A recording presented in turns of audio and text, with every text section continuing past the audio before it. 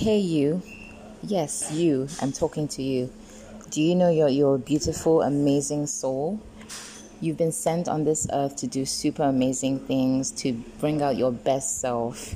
So do it. Be creative. Let loose. Whatever is weighing you down, box, write, scream, get a pillow and just scream it out.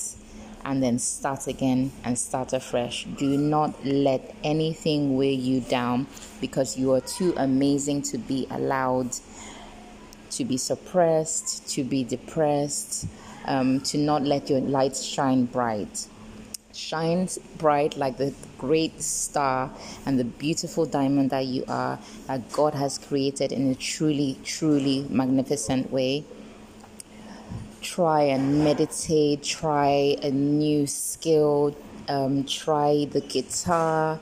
There are so many amazing ways, so many amazing outlets that you can use to increase your creativity, to also increase your outlets. Because what happens is that we don't have enough outlets where we can do these amazing things. You know what, I'm speaking from personal experience, and I would say that I used to write, so you could take up writing. You could take up language.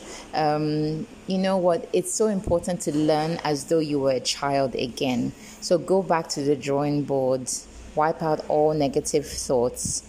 When you think of a negative thought, go 5, 4, 3, 2, 1 and reset your brain. Get a paper, get crayons, scribble, doodle, draw, write your name, say your name loud and say it proud and wear it like the beautiful soul that you are.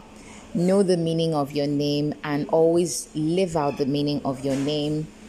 Live out that you're a child of God. You are beautifully created, you are magnificent, and you can truly do amazing things once you set your mind to it.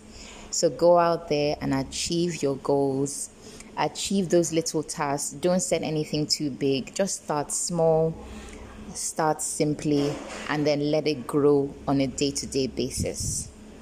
Have a beautiful day, a beautiful week ahead. And stay blessed always, and stay positive and stay true to yourself.